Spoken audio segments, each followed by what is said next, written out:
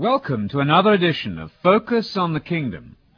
This is Anthony Buzzard inviting you again to search the Scriptures with us as we continue to investigate Jesus' favorite topic, what he called the gospel about the kingdom of God.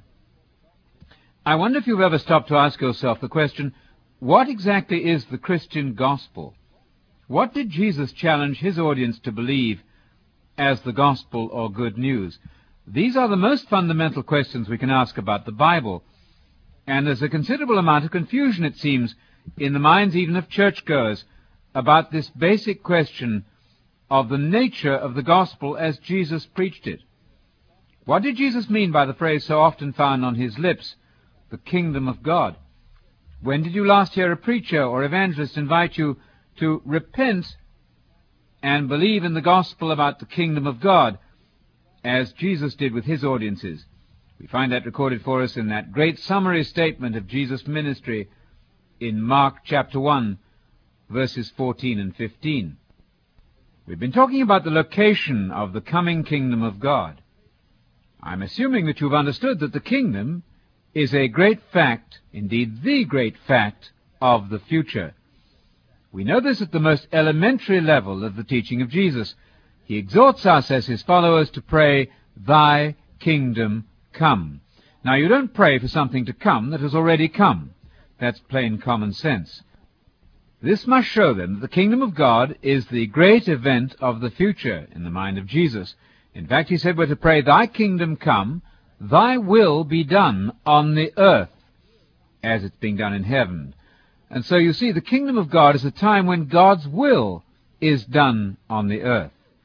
Now, one doesn't have to be a very seasoned student of the Scriptures to know that the will of God is not presently being done worldwide. There's a great deal of anti-God activity on our earth at the present time. I'm sure you know that Paul the Apostle refers to the present age as the present evil age. And by that he meant a span of time from the coming of Jesus, in fact much earlier from the fall of Adam, but specifically from the coming of Jesus right until the end of the age when Jesus returns, is called by Paul the Apostle the present evil age. You'll find that recorded in Galatians chapter 1 and verse 4. The Apostle John, the great apostle of love, was extremely intolerant of conditions on the earth as he knew it. He spoke of the whole world lying in the power of the devil or the evil one. 1 John 5, verse 19. We know also that the book of Revelation depicts the entire world as being in the deceptive grip of the devil. You'll find that in Revelation chapter 12, verse 9. There, Satan, or the devil, is described as the one who is currently deceiving the entire world. It sounds like pretty much blanket coverage, a deception that has far-reaching effects to the corners of the globe. So the New Testament is highly pessimistic about conditions as they are this side of the future second coming of Jesus. It exhorts us to escape the deceptions of the devil, to separate ourselves from the wicked ways of the world, and to come into close contact with the teaching of Jesus and the atmosphere provided by the apostles in their writings in the New Testament. And of course we should never forget the vital importance of the Hebrew Bible. That's 77% of our Bible that we perhaps mistakenly call the Old Testament, the Hebrew Bible on which Jesus himself was raised.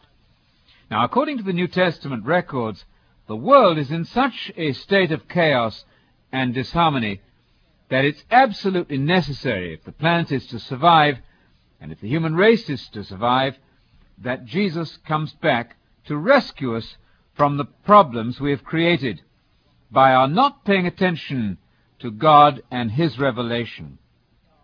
That's, of course, the promise of the second coming, which pervades the whole New Testament documents, and indeed also the Hebrew Bible, the Old Testament. That's the reason we Christians are asked to pray, "Thy kingdom come."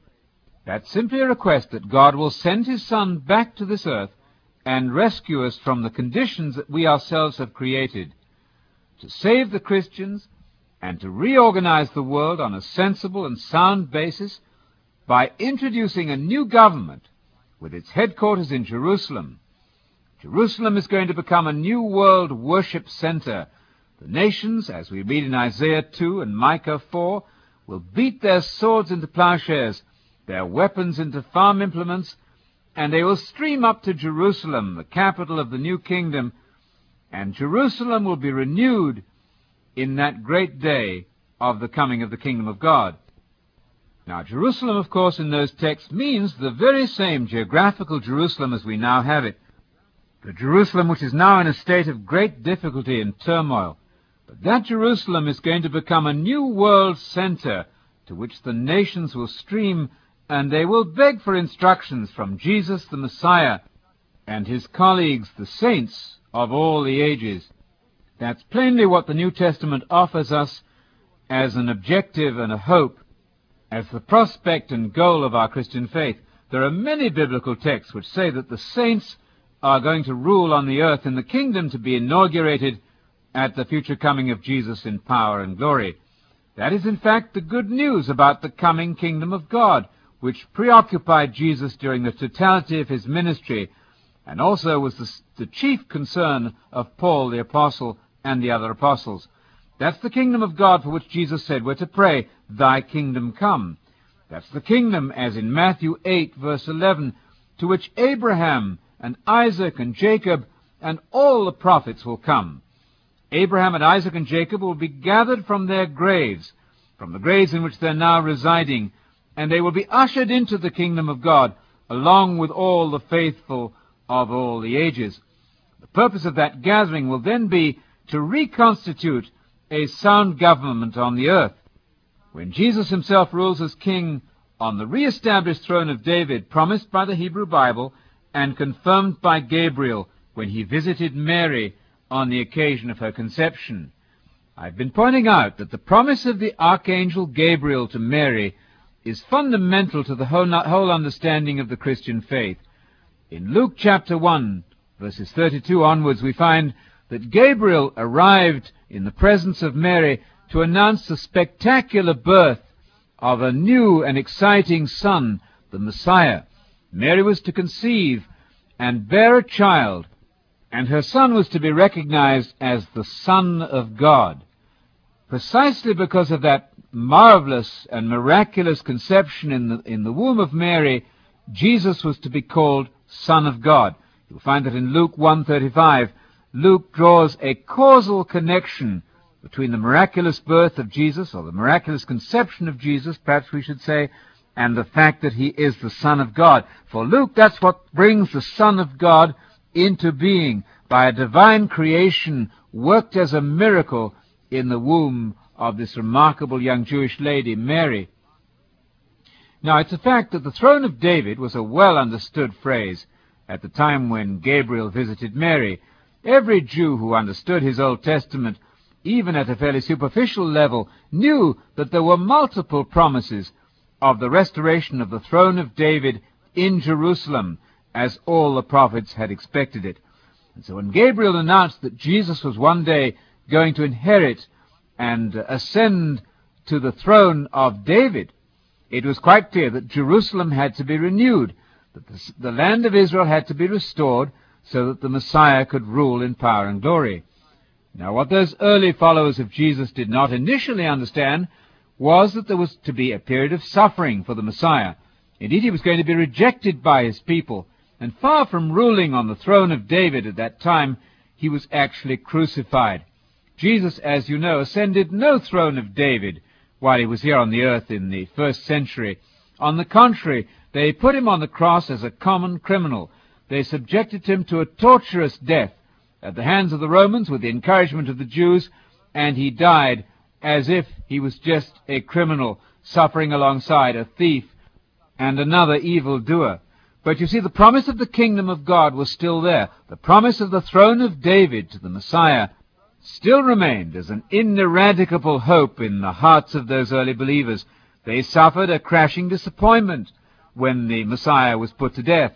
And you remember in Luke 24:21, they had hoped, they said, that Jesus would have been the one to redeem Israel, that's to say, to set up the kingdom of God and the throne of David in Jerusalem. But they were very disappointed, naturally, when this didn't happen.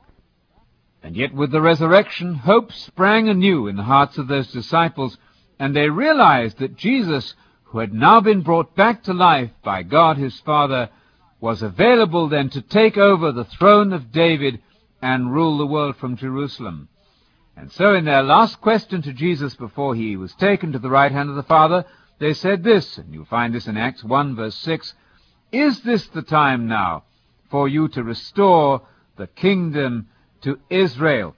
In other words, is this the time when finally the promise of all the Hebrew prophets and the promise of the archangel Gabriel to Mary in Luke 1:32, is this the time for that great promise of the restoration of the throne of David in Israel to be fulfilled?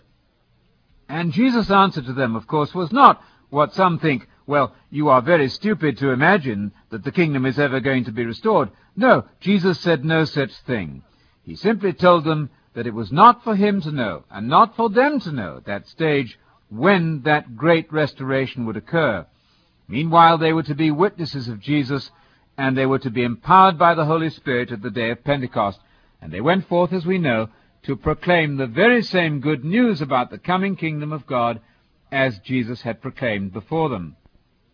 Now, since the whole New Testament looks forward to a yet future restoration of the kingdom of David in Israel, it's not surprising that Jesus promised his followers in Matthew 5:5 that they would one day inherit the earth or the land.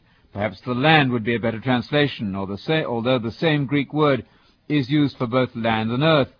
And Jesus, when promising the earth or the land to his disciples, was simply quoting the promise made in the Psalms, Psalm 37, verse 11, and 5 other times in that very same Psalm 37. The story is entirely consistent, provided we realize that Jesus was a Jew living in first century Palestine, that the story of Jesus is based on the Hebrew Bible, that he's the promised Messiah, promised indeed by the whole of the scriptures of the Old Testament, what we really should call the Hebrew Bible. The announcement of Gabriel to Mary is entirely clear. What is predicted there is that Jesus is the one destined one day to ascend the throne of his father David. And that fact takes us back to the great promise made to David, and you'll find it in 2 Samuel chapter 7, where God promised to David that there would be an ultimate descendant of David who would be destined to sit upon the throne of David and rule forever. In fact, God had promised in that 2 Samuel 7 chapter an extraordinary thing, a permanent dynasty for the house of David. And that dynasty would be occupied then ultimately by the Messiah, the King of Israel. And the word Christ, you know, in Jesus' name, Jesus Christ, simply means King of Israel. We're talking in the Bible about a Jewish empire, although we Gentiles have been very unhappy with that idea and have often tried to get rid of the Jewishness of Jesus, which makes him, in fact, unique. We invite you to consider these very important facts about Bible reading, that Jesus was a Jew. That's all we have time for today. Join us again as we continue to probe Jesus' favorite topic, the gospel about the kingdom of God.